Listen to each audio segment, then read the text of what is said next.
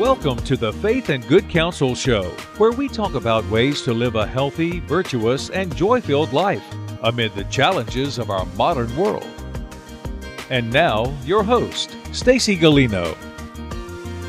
I'm so glad you're joining me here once again on the Faith and Good Counsel Show. I'm Stacy Galino, your host, and I'm delighted to be joined today with Sally Reid. She is my new favorite author, my new favorite poet. In fact, she's a British poet and author joining us today from the UK. Sally's a former psychiatric nurse, a wife and a mom, and formerly a rather vehement atheist who's become a devout Catholic convert. With her beautiful gift for prose and writing, Sally shares her love story in her latest work, Night's Bright Darkness, a modern conversion story. Welcome to the Faith and Good Counsel Show, Sally. Thank you for having me. Such a pleasure. We have a lot in common, you know, Sally. I'm a psychiatric nurse as well. Also doing a little bit of a non-traditional kind of practice because I really see you, Sally, as doing also still nursing, but through the other gifts that God has given you, the gift of words, the gift of prose, the gift of that heart, the gift of love that you're pouring out in your work. So I hope so, because I miss nursing. You know, it's a long time since I was a nurse, because I was a nurse in my 20s, and I really loved it. And, you know, I loved connecting with people and being able to, I worked with elderly, you know, psychiatric patients, and I loved being able to, you know, touch them and befriend them in a good way, in a very therapeutic way, and being part of their lives and helping. And I miss that so much. And it really touches me that you say that I continue that through my work now and through my writing, because I really hope that, you know, through prayer and connecting with people and through writing, I can, you know, reach out and help people, because people like to read about how they feel, you know. Yes. They like to be able to recognize situations and understand how other people relate to God and understand about really hard times that they've been through. And I hope I can do that with my work. That really impressed me in your work. In fact, I have to be honest, I cried several times as I read your book. It moved me so deeply. And you do start right off in your book, beginning with those stories of those souls that you encountered in the psychiatric hospital. And this was in the UK, right? In England? Yes, in London, yeah. Yes. And I you know, when I look back to myself then, I was an atheist, but I very much wanted to do altruistic work. It was my goal to help people, and I always wanted to work with the vulnerable. And so I really enjoyed, you know, nursing the dying, and I had these great patients who were refugees from the Second World War, grown up. So these were like the Jewish children who came to London without their families. And I loved them so much. But the work took a great toll, you know, on me, because I think that God makes us with the disposition to be good, but without Him to perfect us, then we're very weak, or even weaker than we are, you know, as religious souls. And I found it when I hit a terrible period of my life when my father died, and I was in this terrible love affair, and I was dealing with all this, you know, suicidal behavior and suicidal thoughts and people that were very damaged. I really hit, you know, they say rock bottom, but that's a true, you know, these cliches have truth in them. When you hit rock bottom, you really know that feeling, this terrible, terrible blackness. Yes. Well, you mentioned that you were an atheist, and you were a radical feminist, if I understand, very anti-Catholic. You had been raised to be this way. You have several generations, it sounded like, in your family that promulgated that belief system or the lack thereof. And I really tried to place myself in that heart and mind of where you were. And I'm also a convert, Sally, and our stories are different. But I always knew somewhere deep that there was a God, and He wasn't this harsh God that seemed to be part of the teaching that I was receiving. He was a very loving God, a very merciful God, a God who loved me personally. But I can't tell you how I knew that other than His grace. So it was a challenge for me, but I really did try to place myself in the place that you were, in your mind and in your heart, that there was no God, that we as human beings are the end. Which is a terrifying place to be, and it's the place where an awful lot of people are at the moment, in this point in history in Western civilization. And, you know, in Britain in particular, my my background, if you like, on my mother's side is Irish, but it's Protestant and very, very severe Protestant. And that had all gone away by my mother's generation. She's not at all religious. And my father was, very, very staunchly atheist and really, really taught me that all organized religion was evil and the cause of war and the cause of suffering and the cause of suppression of women and all those, and the opiate of the masses. And I really, from almost quite an early age, I would look at religion and think, one, it was really dumb, but two, there was a kind of an envy where I thought to myself, gosh, if I could only believe in God, things would be easier. But I just could never see it. To me, it just made no sense at all. It wasn't rational, and I sort of interrogated the universe as much as I could, and I thought, well, there truly is no God. So, and that is a scary place to be. And I think, we're talking about mental health. I'm not saying that being religious is going to make us all brilliantly mentally healthy, but I do see when we have faith in God and when we can trust in God, which is a path for all of us. Every day I have to renew my trust in God because that's part of our flaw as humanity is not trusting. But when we don't trust in God and there is no God, what we tend to fall back on is anxiety because we think we control everything. And when we think we control everything in the world and our lives, it's a very anxiety-making thing. Absolutely. Believe you me. So, I was quite anxious as a child. Yes. And that's what I love now with my daughter is telling her when she's worried or anxious, is saying, we hand all that over to God. And, Mary is watching over you and Mary is your other mother. That is so and that's powerful. a wonderful thing to do. So powerful. And do you see that really soothes her? She has the physical presence of your love and your comfort and your nurturing. And to know that there's something, the Lord is so much bigger than us, and He gave us Our Lady to mother all of us, to hold us in her mantle. That is so comforting. It is. It's very, very powerful. I think especially for all of us, especially for children who have, children sometimes have trouble conceiving of God, and even Jesus can seem, gosh, well, he's God too. But we have Mary, who's just so present.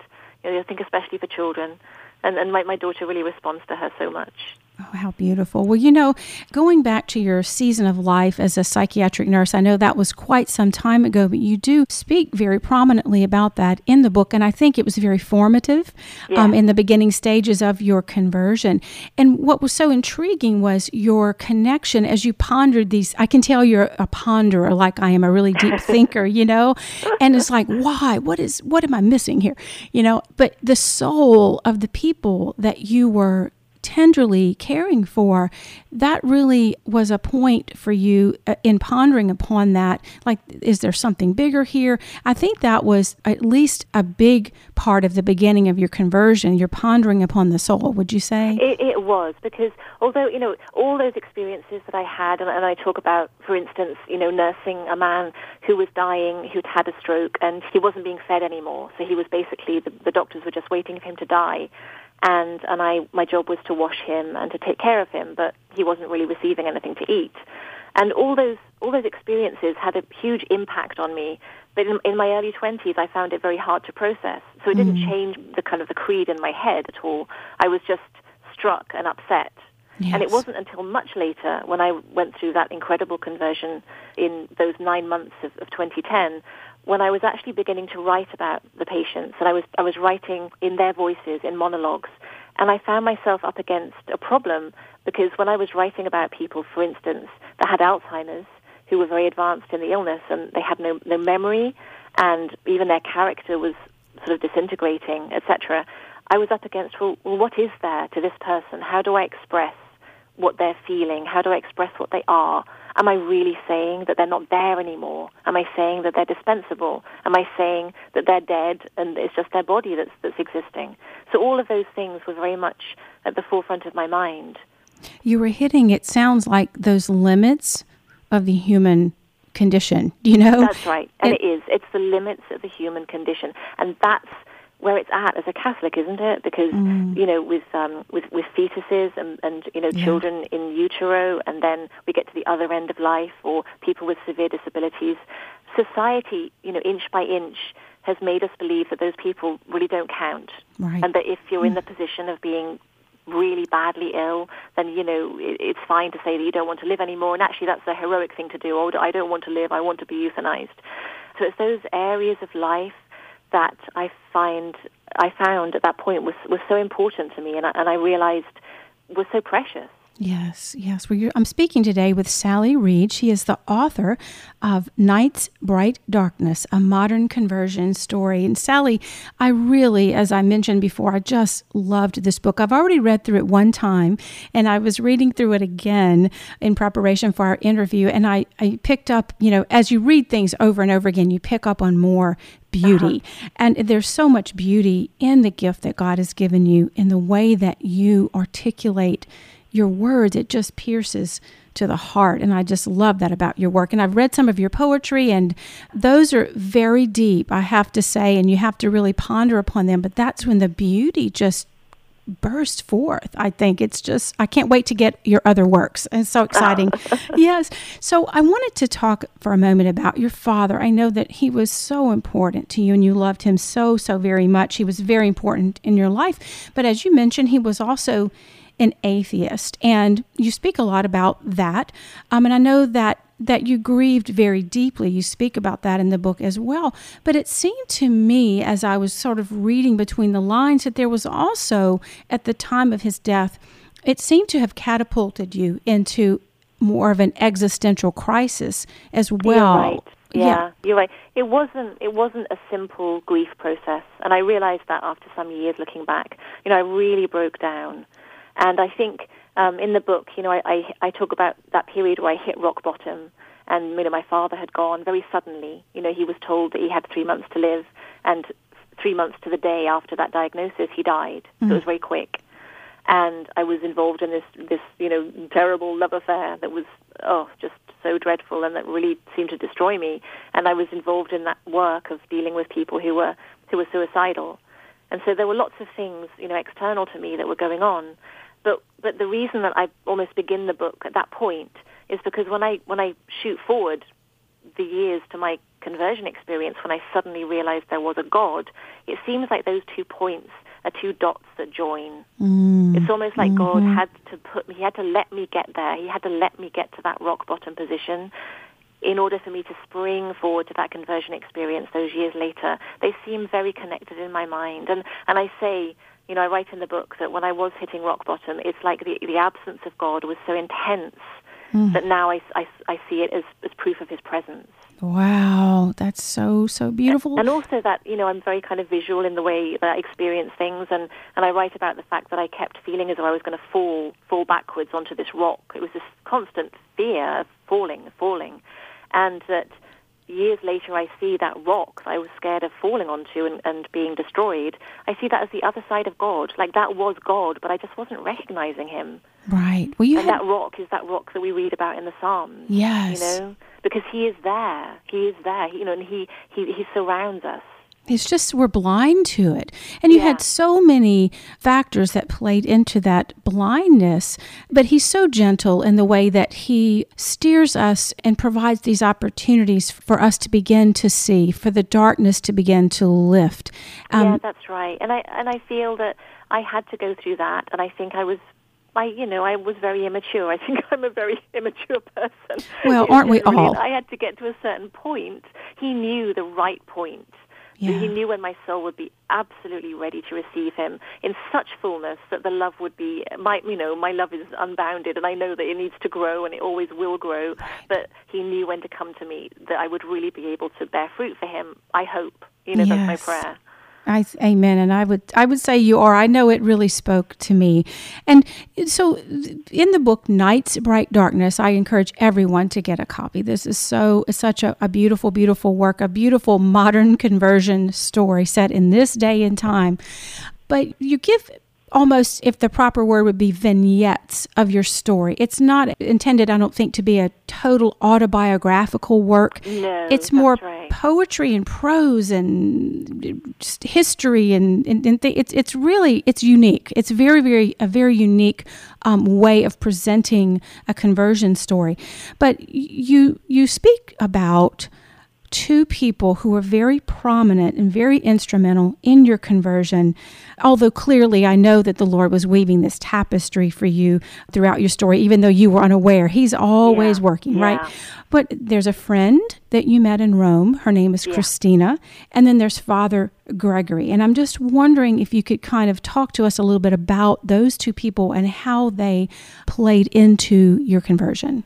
Yeah, because they're both, there were many important people, obviously, but those two were particularly important. And if I start with Christina, I befriended Christina, or she befriended me, because we both had children the same age, and she was living in the same town just outside Rome.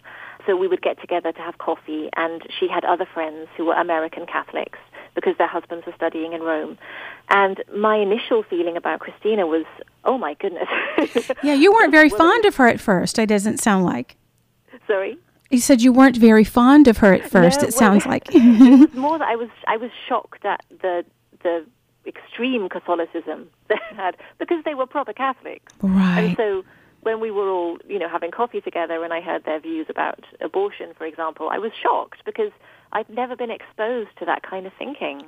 Right. And so I found Christina very difficult initially, but I liked her tremendously, and I decided to very magnanimously, I decided to let my daughter play with her children, despite our differences in opinion about religion. But you see, Christina, she's wonderful because she's just her faith is so deep. And I think witnessing her just very at ease with her religion and talking to God and talking to Mary in the kitchen, it really had a profound effect on me, even though I didn't articulate it at the time. And then we had a big falling out, which was about something different. It was about politics. We had a huge falling out. But she invited me back to her home, and she never sought to argue with me again. And that really impressed me, because where I'm from, or where my kind of cultural context, if you fall out with someone like that, then that's it. That's it. Over forever. There's no going back. Wow. So she was very very powerful in her witness to the faith. Yeah, it seemed to me that her faith was just a very lived out, practical faith, a very deep faith, and it seemed like that was very intriguing to you. It's like, what is this? Yeah, I'd never come across anything like it, really, because, like I say in the book, she'd have a picture of the Sacred Heart in the middle of the kitchen table, and she would, talk to Jesus as she was talking to me, and not in any extreme way or strange way. I kind of accepted it. It was just so much a part of her. Sure. And then Father Gregory, about the same time, enters in... Yes, because it was through Christina that I got Father Gregory's email address, because I was beginning to write this other book, and I was doing research, and I wanted to speak to him about it. And again, God sent me Father Gregory because it couldn't have been anybody else. It really couldn't. You can just see how God works through very specifics and through detail, because Father Gregory is about my age, and he's very personable and he's very funny. So I immediately liked him as a person. Yes. And then as I got to know him, well, I didn't even get to know him. I just kind of received an email from him, and he seemed very approachable. And I was like, well, he's so intelligent and he's so nice. How can he be a Catholic? How can he be in this church? So I was, well, could I put you some questions about Catholicism? And he said, yeah. And we started this big argument.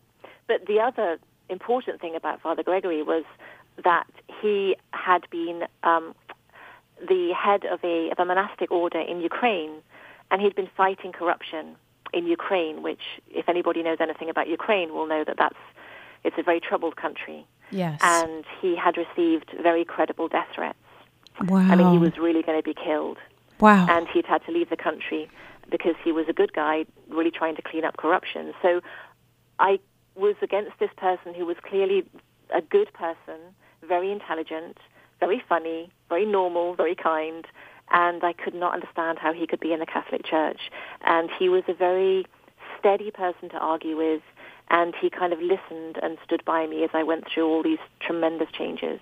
Wow. I think it's very intriguing, and you mentioned that you were working on another book, and this book happened to be about feminine sexuality. And so for him to answer your email and to be open to you, I think, was that surprising? That was very surprising probably to you. I was very surprised because I I thought that he'd be so shocked he possibly wouldn't even answer the email, Yes. to be honest.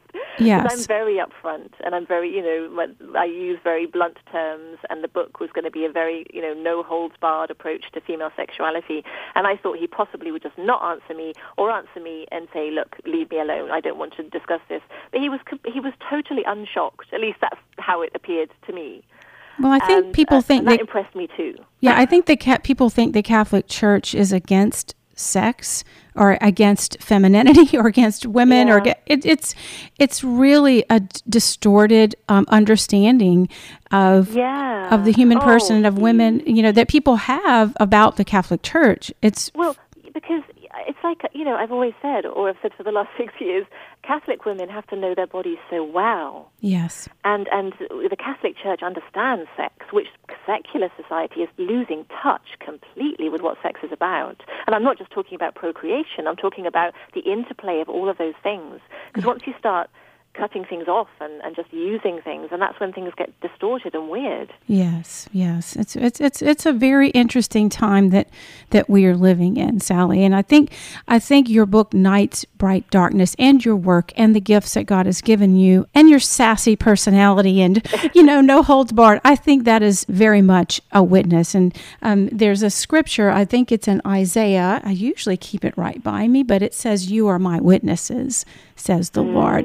And I have to keep that in the forefront of my mind, because sometimes we get kind of tired. I don't know about you, Sally, but I'm like, come on, really? Is everything going to be a fight? Yeah, it is. Yeah. It's going to be a cross. Pick it up, sister,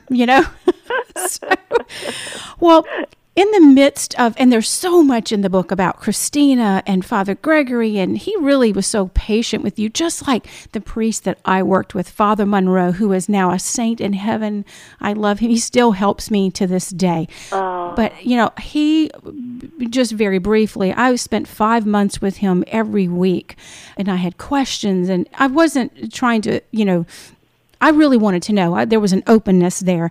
But he was so patient with me and just untied all of those knots that were in my brain and in my heart. And by the end, I was just like, I am ready to be Catholic, But for you, stepping back a moment, there was a particular moment that you speak about in the book when you realized, okay, there really is a God. That was a very big moment for you. Can you tell us about that?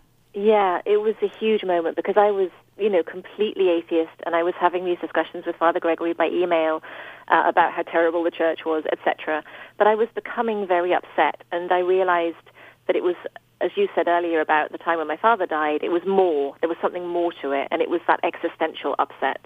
Yes. And I just remember it so clearly. I was rereading this book called I Capture the Castle by Dodie Smith, which is a wonderful, wonderful book that was actually written for children, for girls of about 13 or 14, but I recommend it to anybody. And I was reading it because I used to read it every year in the spring. And I just remember sitting on the edge of the bed and reading this book. And in the book, Cassandra is the protagonist, and she's an atheist. And she goes to speak with the vicar, who's a Church of England priest, if you like. And it just something about the conversation, well, it's very specific, and it's amazing that it never hit me before in all the times I read the book. The vicar talks to her about religion because she's dismissive, and he talks about religion being the ultimate art, because art attempts communion with God, and the religion is the ultimate art because it attempts the ultimate communion with God. Wow. And it just hit me over the head. Because I'm a poet, and I'd been trying all those years I was just obsessed with writing poetry and trying to make sense of things through poetry. And I suddenly saw, this is a lot to say in one moment, if you like, but this is almost me explicating those feelings, that God was the poet, that the poem was already written, and that's what I was trying to do, that there was a creator. There was already a creator. And again, the vicar just explains very briefly that God is just shorthand for where we come from and where we're going and what it's all about.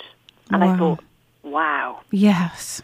And I just sat on the edge of the bed, and it was a few moments of just realizing, seeing, yes, there can be a God. And yes, there is a God. And of course it was I still had so far to go because I'd come from this place of nothing. So when I first realized that, yes, there could be a God and yes, there was a God, it was just this faceless mass, just this darkness that was a long, long, long way away. And I didn't know whether that God would be good, and I didn't know whether it would be a Christian God or the God of Islam or the God of anything. So I felt this joy within me, but I was at the same time almost sort of frightened as to what might happen next and what that God would be. It was just the beginning. So I did feel this incredible joy, but at the same time, it was this faithlessness that I knew I had to resolve. And I think that's a really powerful point because, the faithless God is a very troubling God and a very terrifying God. And of course, that's why we have Jesus Christ. Amen. And that's what, and we know as Catholics that God is a person, right? The Blessed Trinity. He is personable. We were created for relationship with Him. Yeah. And so He's not this faceless sort of cosmic nothingness that we manipulate, Yeah, exactly. And I thank God that He gave me the disposition to not be content with just thinking, oh, okay, there's a God. Okay, so I'll just get on with my life and say the occasional prayer. I was consumed with knowing the essence of that God. And that's what I was driven through that spring to discover what that was. And that led me to the Holy Spirit and to Jesus Christ. And it wasn't until I discovered Jesus Christ that I was filled with peace. Oh. I was just so filled with peace. Oh, it's so beautiful, so beautiful. There's so many moments like this that you describe in your book, Night's Bright Darkness, that I wish we had time to discuss them all. But there are a few that really spoke to my heart. And one in particular was the experience of your first confession. And there's a little quote that I'd like to read. It's on page 95 in the book. You're speaking, it's not with Father Gregory, it is with another priest, Father Kramer, and you enter in and you speak about, your feelings that day and the physicality of the experience. And you say, it felt strange too, as it feels to this day, telling things that God already knows and knows my heart and mind regarding them. And then to tell a life of sin, how is it done? I didn't fear God's judgment. I knew that my sins were mostly contained in that time before Christ had entered me that spring. Without Him, what hope did I have? But there were great things to wrench out of me, things many of us carry, buried deep and silent, but always there. And I think, wow, that speaks probably to the heart of so many of my listeners. I know it speaks to me that we can somehow maybe be afraid to approach Christ in Christ in the person of the priest, to confess these sins that if He already knows. But we can be, because of shame or fear or confusion or doubt or whatever the emotion might be, we avoid it. And yet there's so much release there, right? Yes, yeah. I was so blessed with that confession and what He said to me when I confessed this enormous thing that I've been dragging around with me for so many years. And He was so wise and so soft-spoken and just kind of teased a few things out and kind of realized what had gone on. And then He said, as I say in the book, He just said, now I want you to put this out of your mind forever. Whoa. And it was so powerful. Oh. It's just so powerful. It was absolute release. Yes. And just the most precious thing. Oh, my goodness. The most precious thing. Yeah, it was absolutely amazing. And I thought to myself, as I walked out, I thought, wow, because my uncle had described to me the church, because he's not religious, he said, don't throw yourself against the barbed wire of the church. And that day I thought to myself, wow, the church is just so forgiving and so loving and so maternal. And I think that is actually a particular point where I had to just stop and just cry, because it just spoke to my heart. Because we get these, cognitive distortions, if you will, in our brain, that there's this one sin that I could just never tell, but you finally get the courage to go and speak it. And as you mentioned, it was very difficult for you, and you confessed it in small phrases. But the way that you were received in mercy and the way that you were absolved, and then that priest, because we want to revisit these things. We have trouble forgiving ourselves, right? And we want to revisit. And he was so in tune with the Holy Spirit to say to you, I want you to put this out of your mind forever. Yeah. Because God did, right? Yeah, no, a very, very great blessing. Absolutely. Yeah, Wow. He was tremendous. Oh. And it's important, I think, to remember with confession that even if the priest doesn't say something so wonderful, yes, we always have to remember that the very action of going into that confession and saying that is we're having an encounter with God, a very special encounter with God. And the very action of being there in the absolution is a tremendous grace. Absolutely. The Lord is not limited by our human weakness or our what we say or what we do not say or what the priest says or what he does not. That's right. That's important, isn't it? It's important because you can get to a bit like, and oh dear, did I say that bit or did I not put that quite right? Yes, we can get really scrupulous about this and keep ourselves enslaved. And the Lord does not. He has forgiven us, and we must move forward and put it out of our minds, just like that very wise and humble and holy priest shared with you. Well, I also saw that you chose Saint Mary Magdalene as your patron saint, and wow, what a powerful intercessor. Yes, yeah, absolutely. I sort of talked through a few people. I mean, it was also quick. Like I say, I was an atheist in the March, and I was received into the church in the December. So it was so quick that I remember sitting with Christina and talking about, what about Edith Stein? What about Therese of Lisieux? And these are people I was just getting to know. And I thought, I don't have time to get to know somebody properly to take their name. But I realized I wanted someone who knew our Lord and had touched our Lord. That was so special to me. Yes. And that's really what worked with me was the fact, you see, I would have, I pray, I would have been the same. I would have wanted to bathe his feet. I would have gone to his body. I would have wanted to take care of him and to hold him. And that was really why. This is another nurse. There's the nurse. Exactly. You took the words right from me. That's the nurse. And it's the touching, the visceral touching, the suffering with, but also the physical, the flesh. We're body, soul composites. And you, I think, feel that as deeply. We share that, that we want to touch as well. And Mary Magdalene, you spoke it so beautifully, wrote it so beautifully in the book. You said, I chose Mary Magdalene because her love for Christ was so achingly evident from Scripture, and I wanted the name of someone who had touched him in his earthly life. I wanted to bathe his sore feet, dry them with my hair, wait under the cross, and go to clean his poor dead body. Wow. I mean, that is just so achingly beautiful. Oh, my goodness. She really, she's been so important for me, really important. Even with the writing of this book, she's really been there.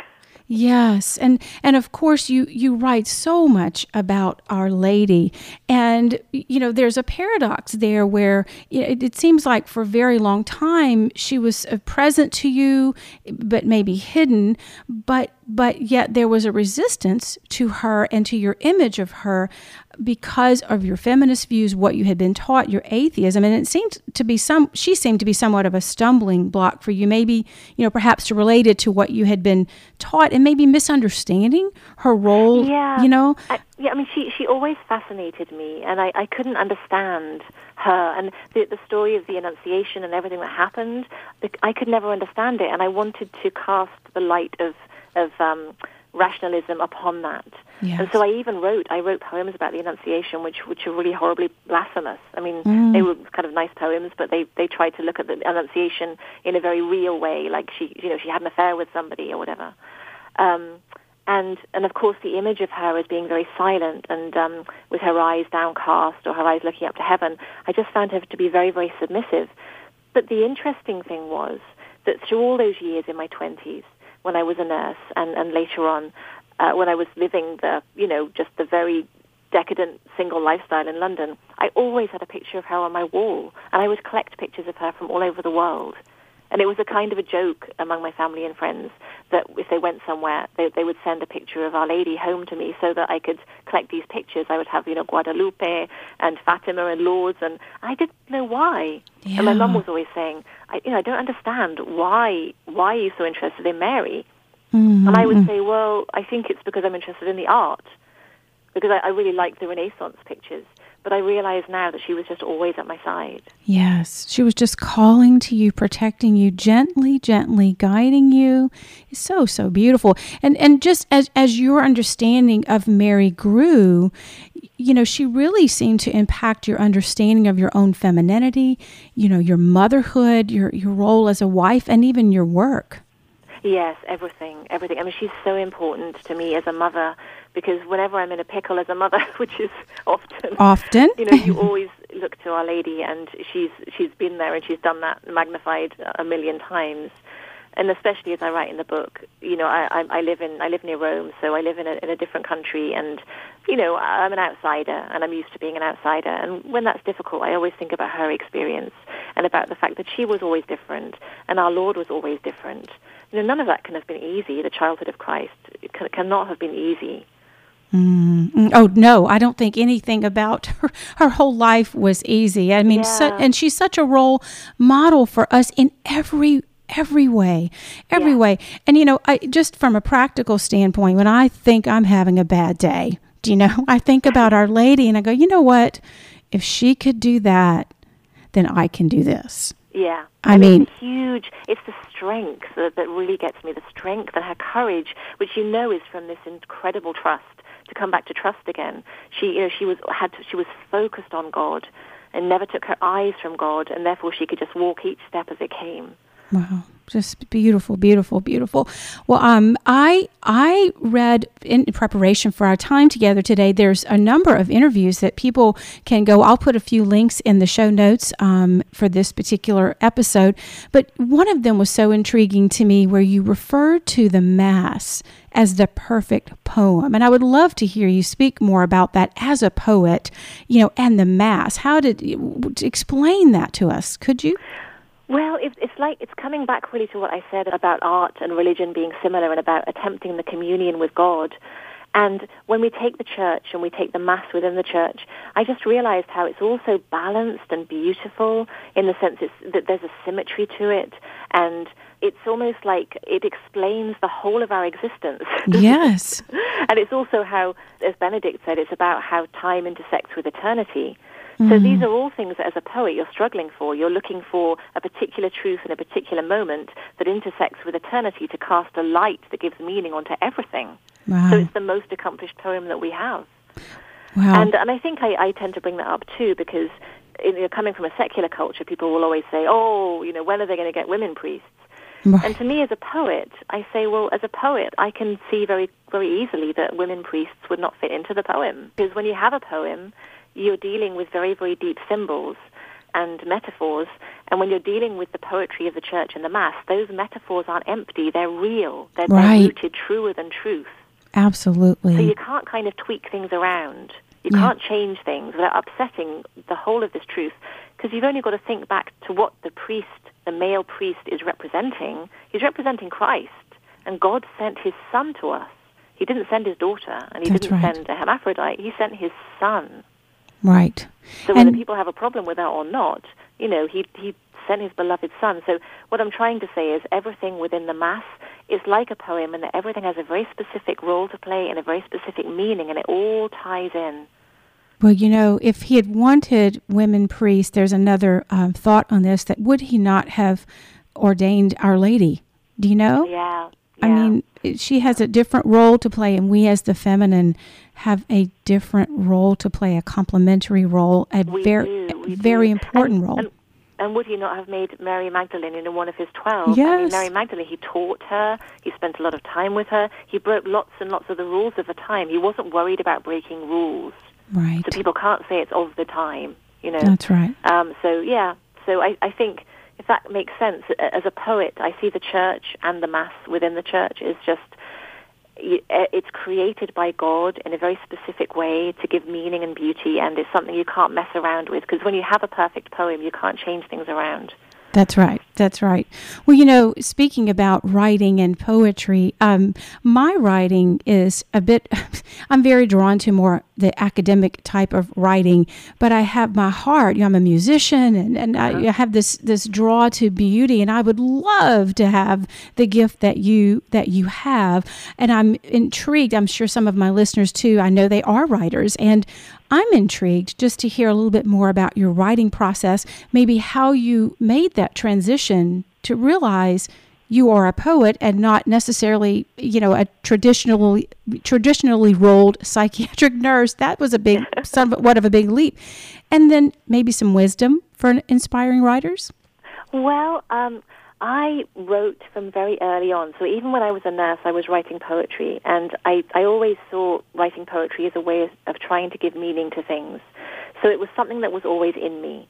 And I think maybe after what happened with my nursing in London, and I then kind of broke away to do an MA, I realized that I was called to write, although at that point, of course, I wasn't religious, so I didn't realize it was God calling me to write.